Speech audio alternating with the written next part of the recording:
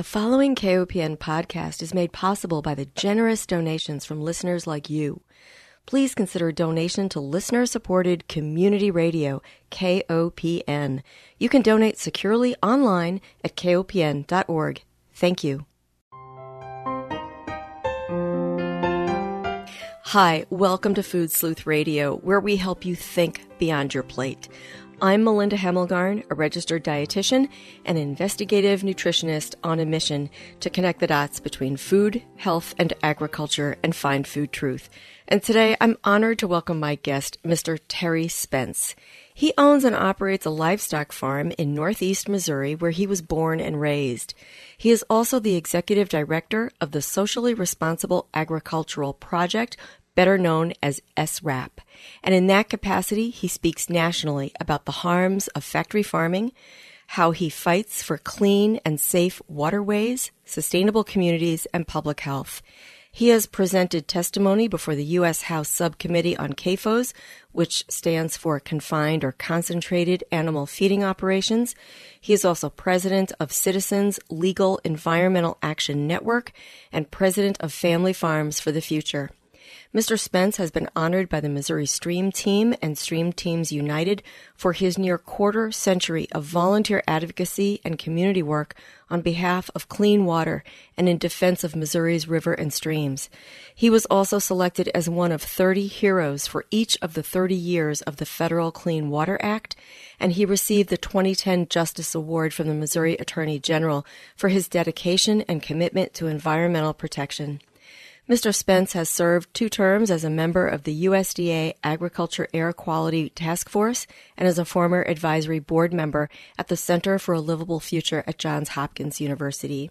And he has presented an online lecture relating to food production, public health, and the environment.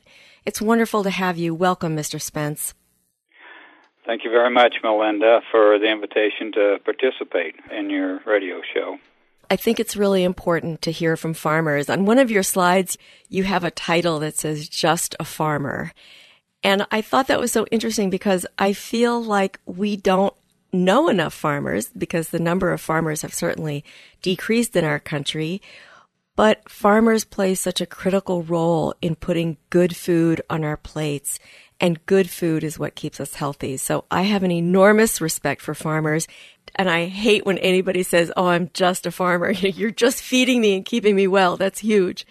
But you have a unique situation in that you're a second-generation farmer and your third generation is now coming on. Is that correct? Yes. I have grandchildren and I have great-grandchildren. So, they're all following in my footsteps, I believe. Right. And you talk about how it gets in your blood. And I hear farmers talk about how they're just born to do this work and they really revere the work that they do. But in 1994, you had a surprise in that a factory farm moved in 1 mile from your home. Tell me about that. Yes, that is correct. In 1994, there was a huge confinement building. It was really 1.75 miles from my property is where it landed. It's 72 barns and 80,000 head of hogs continuously on that property at all times on 3,700 acres. I've spent many years through litigation from the county to the state to the federal level trying to make them abide and be good neighbors, and we're still in a federal consent decree. Consent decree was started in 2012. So it's been a long period, but, I think we've made them accountable in a lot of the stuff. We're still dealing with the consent decree. We're still dealing with the odors, but we have done a lot on the land applications and the way they're applying their manure to the soils. All right, we should probably step back and describe the difference between a family farm and a factory farm or an industrial farm. How would you describe to our listeners the difference? Well, family farmers, a sustainable farming system, produces a healthy food product. It doesn't harm the environment. It treats our animals with respect. It also gives a great amount of benefits and boost to our rural communities, which is being lost because of the corporate control of agriculture. But it's replacing to the soil. If we want to look back many years ago, we had a healthy soil at that point in time, and now that we're using it just for a landscape to dump the pollutants from these large factory farms, the whole aspect of it has changed. Mm. And the factory farm system, are families operating the factory farms? Yes, as the consolidations went on, we've lost a lot of our markets in the rural areas for our livestock that's being produced by original family farmers. So a lot of the farmers and younger farmers that can't get into farming are becoming, I call it janitors, for corporations to run those operations, those buildings that houses all the animals under contract. And, that's in reality, that's really depriving the communities that these things are operating in, because sustainable family farmers built the community. Finances go into the communities, and now with these, everything goes out. Sure, the farmer gets a pay scale from his contract, but everything else goes out. There's nothing for the local communities, and that's why we're seeing such a devastation in a lot of the communities that are really having an issue right now, because they have no business. They don't have their local farmers. Right. Yeah, I know I drive through rural communities all the time, and they just seem to be more and more looking like ghost towns. And it's such a shame, and I wonder, how did this happen? We had thriving rural communities. You and I were both participating on a panel for an excellent film, and I'll provide a link for our listeners, called Right to Harm, which described a little bit about government policies and how they created a movement for the more industrial models to be coming in under the banner of efficiency. What we're told, certainly in dietetics, and what we are told to teach consumers, is that this is a modern farming approach where we've industrialized, but it doesn't smell right, and it certainly isn't serving the rural communities that I see and that you're living in. So how did this happen, Mr. Spence? How did we go from family farms to this mass exodus of farmers and a more industrial system in its place? Well, it probably began back in the 70s and 80s with Earl Butz, when farmers had to get big or get out of business, and that's reoccurring today now from our U.S. Secretary of Agriculture. But the issue is that it's taken place because it's sadly to say that most of our commodity groups, the Cattlemen's Association, Farm Bureau, and a lot of the other ag commodity groups, bought into this, which was originally for family farmers, that is tied in with the big ag conglomerates, and all of our regulations are being deregulated, where we have less and less each year that goes by, such as here in Missouri. We had at least 22 counties that had some type of health ordinance aspect, which didn't block them from coming in, but provided bigger setbacks and different things in those ordinances, which shouldn't have affected them, but they would not build in it. So, just like Senate Bill 391, this is happening all across the country, and any regulations that would apply to industry, even all the way through our state agencies, through EPA, is being lessened day by day, year by year, so the conglomerates rule as they please. Mm-hmm. Right. In the presentation that you gave for Johns Hopkins, it was interesting. I saw this idea of a preemption. So if a county had a factory farm move in and there were threats to water and air quality, if the state had enacted some sort of agriculture protection laws, those would preempt the citizens who were living in the communities from filing nuisance lawsuits. Am I understanding that correctly? That's correct. Like I say, year by year, it gets worse and worse. Early on, in the early days of all this building of confinement buildings like was built here, at the time we had fairly good regulations, even though I thought they was weak. But looking at where we're at now, I can see that everything has been stripped to where citizens don't have a right anymore when these things move in close to them. Yeah. I remember John Eichard, who is, of course, an agricultural economist who was featured in Right to Harm. He spoke about how this change happened and how citizens' rights are indeed being whittled away. And I wonder, how do we go about reforming our rural communities so that people do have access to good quality food and that the farmers themselves aren't taken advantage of. That's what I see happening, is that farmers themselves are being exploited. And the end consumer, of course, we're at a loss too, because when we go into our supermarkets, for example, or any institutions, most of the meat and most of the food that we buy there comes from an industrial farm. Absolutely. And that kind of portrays a little bit about the Socially Responsible Agricultural Project that we work nationally.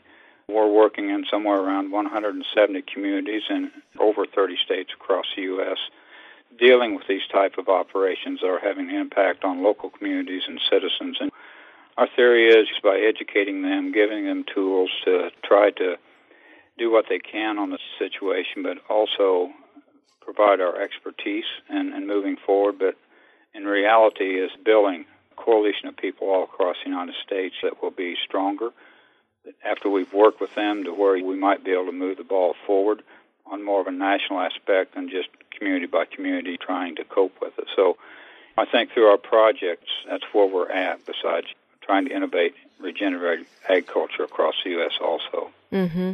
I think that if consumers are educated about what is going on in rural communities, and I think that the SRAP project, we can learn about what's happening to true family farmers and to our rural communities.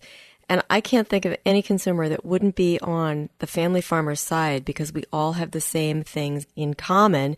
We want to protect public health, we want to have good quality food, and we want to have vital rural communities that oftentimes serve the urban hubs.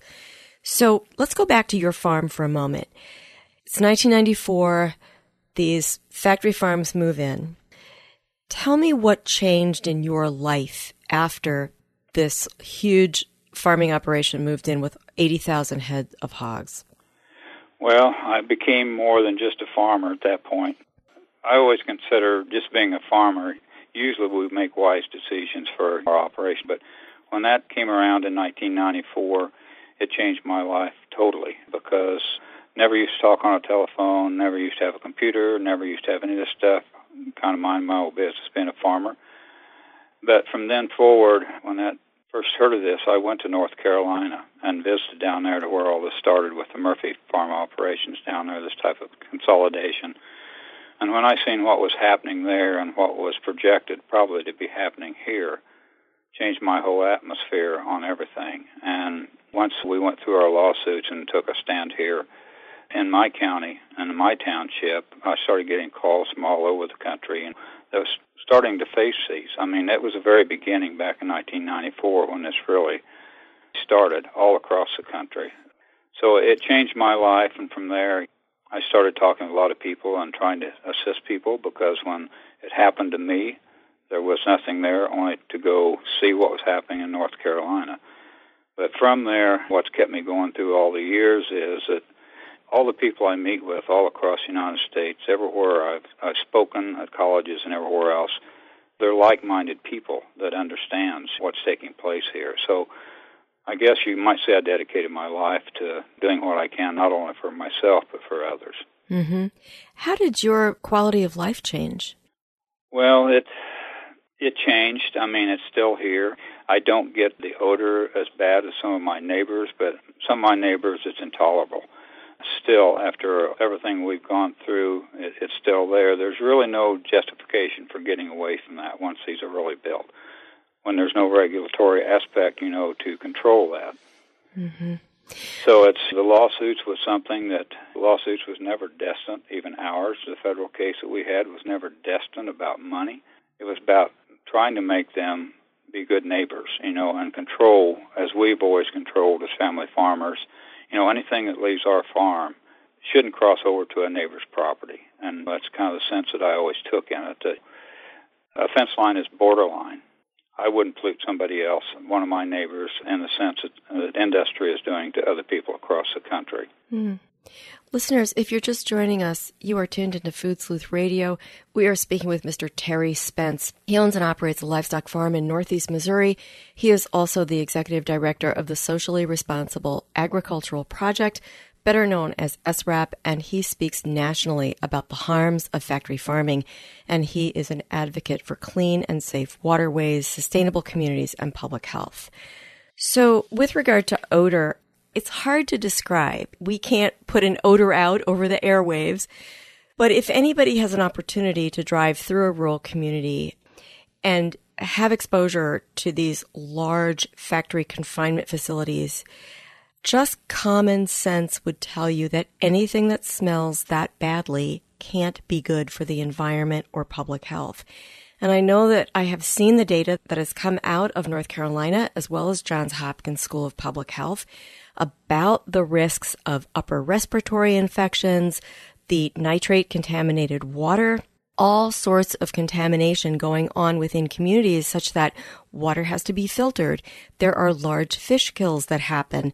I don't know if there's a swimmable or floatable river in Iowa, another big hog factory farm state.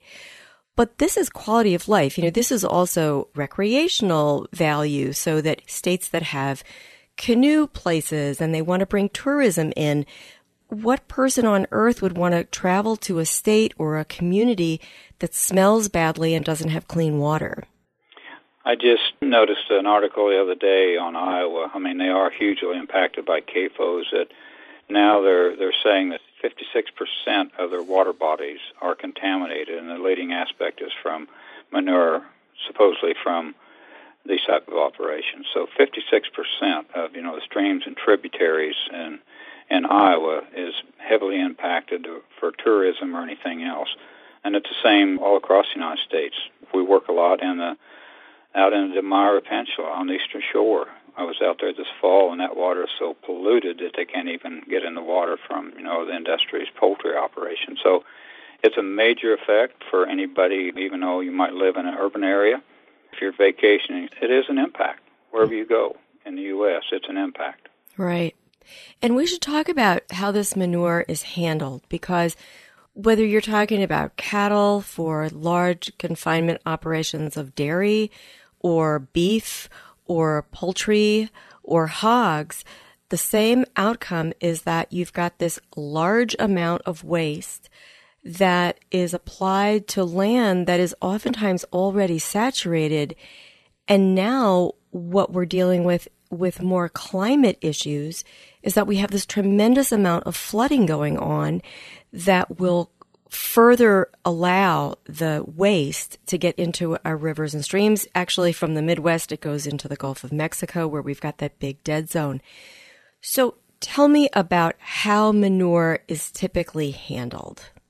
Well, on family farms, the pigs, the cows, the poultry that's free range, it runs out, distributes the manure, not in just saturating the ground. I mean, they travel all over the land, and they're looking for their food supply. They defecate on different areas every day. The sun, the organisms in the ground takes care of it. It's not like industry is doing with these type of operations where they go out with honey wagons or some type of application that just spews it all over the ground till the ground's black. There's a lot of difference in the amount of it. I mean, it's held in these confinements, for maybe 160, 180 days, and millions of gallons are pumped out on the soil, and the nutrient load is more than the soil can access. Yeah, I think it's important for us to also be familiar with some of the terminology that's used. So when I hear people talking about nutrients, what they're really talking about is this manure and applying that manure to the ground. And I'm assuming that some states, and probably states or even maybe counties, differ in their policies with regard to spreading this manure. But are they allowed to spread manure, for example, maybe on barren land that during the wintertime, for example, when everything is frozen? What are the rules and regulations for spreading this stuff? Legally, they're not supposed to apply on frozen or saturated ground, but we see a lot of things taking place across the country that's not really overly enforced. I was accepted to Dubuque, Iowa here this last week to a steering committee meeting on the Mississippi, and on our way up there, I seen on hillside was coal black on snow, and they was out there land applying out of a facility going up there, but it just can't be applied in that manner to be feasible to the ground. If maybe on corn ground, I mean, nutrients are good, but the over-application when these farms have so many acres to apply on and keep reapplying, a lot of times I'm not certain that the soil is tested to see what the nutrient load is. Mm-hmm. And how often are the waterways tested for contaminants, say for nitrate levels and maybe even the presence of antibiotic and antibiotic-resistant organisms? That's another concern that we probably should talk about with regard to these large confinement facilities. Who are the regulatory bodies who are protecting public health in rural communities?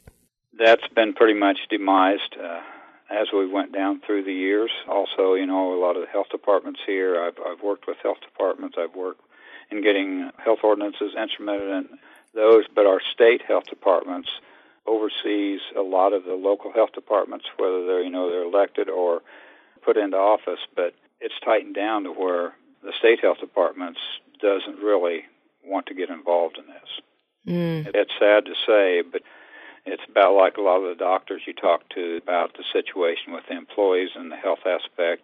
They may talk to you behind closed doors, but they won't come forth to say anything about it. Why do you think that is? Well, it's just like with doctors or clinics. It would come back to haunt them, probably, pressure from industry. Yeah. So it's an entangled situation. Yeah. But, you mentioned the organisms. A lot of this land applications come from these facilities does have cleansing stuff in it for the building where they cleanse it. It has probably antibiotic residues in it. It has all types of stuff in it. Well, that going onto the ground is also affecting, the soil health, where this is applied to where the microorganisms probably aren't as effective and working as they are on normal farming operations. Exactly.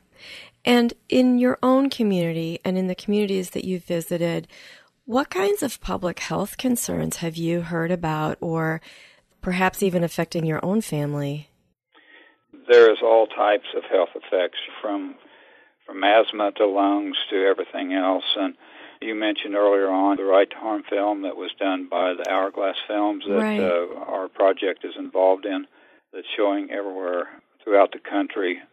I've been to all these facilities, all the way down to the large chicken facilities and everywhere, and the impact is huge on residents living close to that. And in North Carolina, the same. It's unbearable what these people have had to go through. Yeah. And these are often communities where people don't have large amounts of political influence. Maybe they're low-income communities. Oftentimes there are communities where skin color may be black or brown. They're more exploitable, and I think that falls under the umbrella of environmental racism. But when it comes to really doing full cost accounting, we're always told, well, this is the modern way of farming and it's efficient, and if you want cheap meat, this is how you have to do it.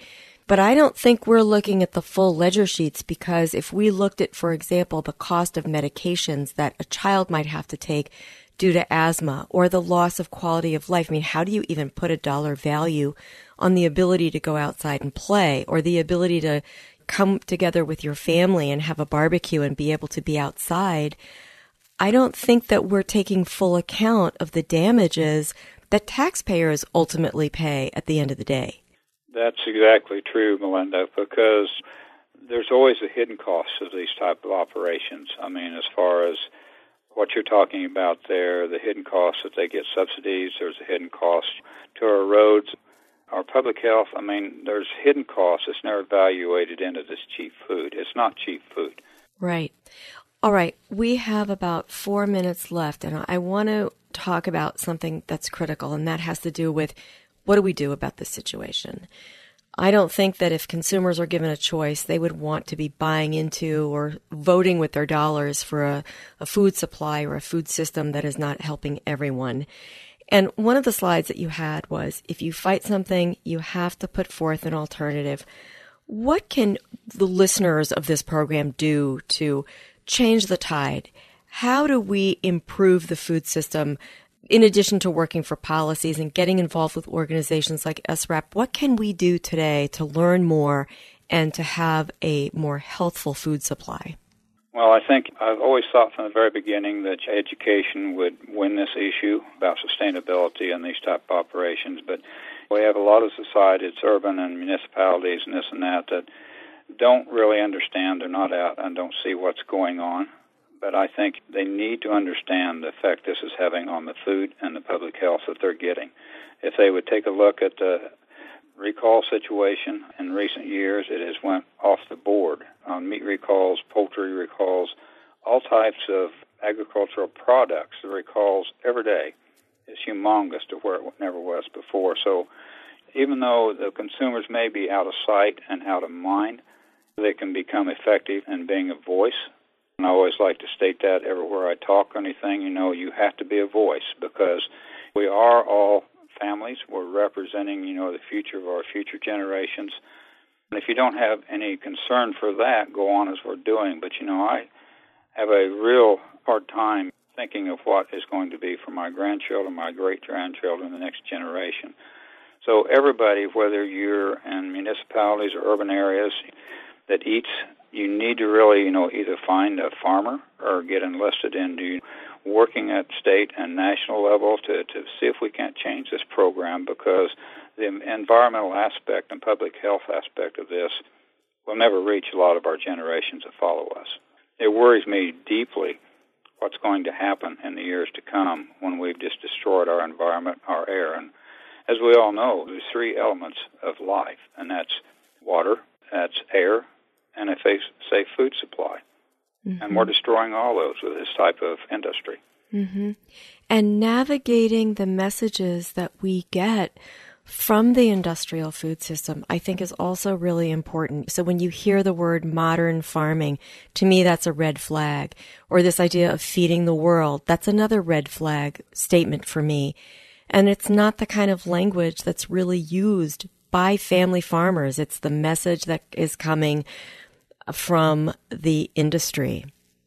Yeah, the feed the world is a negative to me, because what we export, we import. There's no logical reason for doing that. Feeding the world is a dilemma is what our ag commodity groups say. We have to get bigger, we have to get better, and we've got to supply the world. Well, we should be helping those countries, develop their systems of agriculture rather than dumping a cheap food supply on them that's all subsidized here in the U.S. So, the taxpayers are paying, whether they know it or not, for this type of system. Exactly. Well, Mr. Spence, we're going to have to wrap up, but I want to first thank our listeners for joining us. I want to remind everyone that Food Sleuth Radio is produced by Dan Hemmelgarn at KOPN Studios in beautiful downtown Columbia, Missouri. Most of all, I want to thank my guest, Mr. Terry Spence. He is a livestock farmer in Northeast Missouri. He's also the executive director of the Socially Responsible Agricultural Project, better known as SRAP, and the website is SRAPROJECT.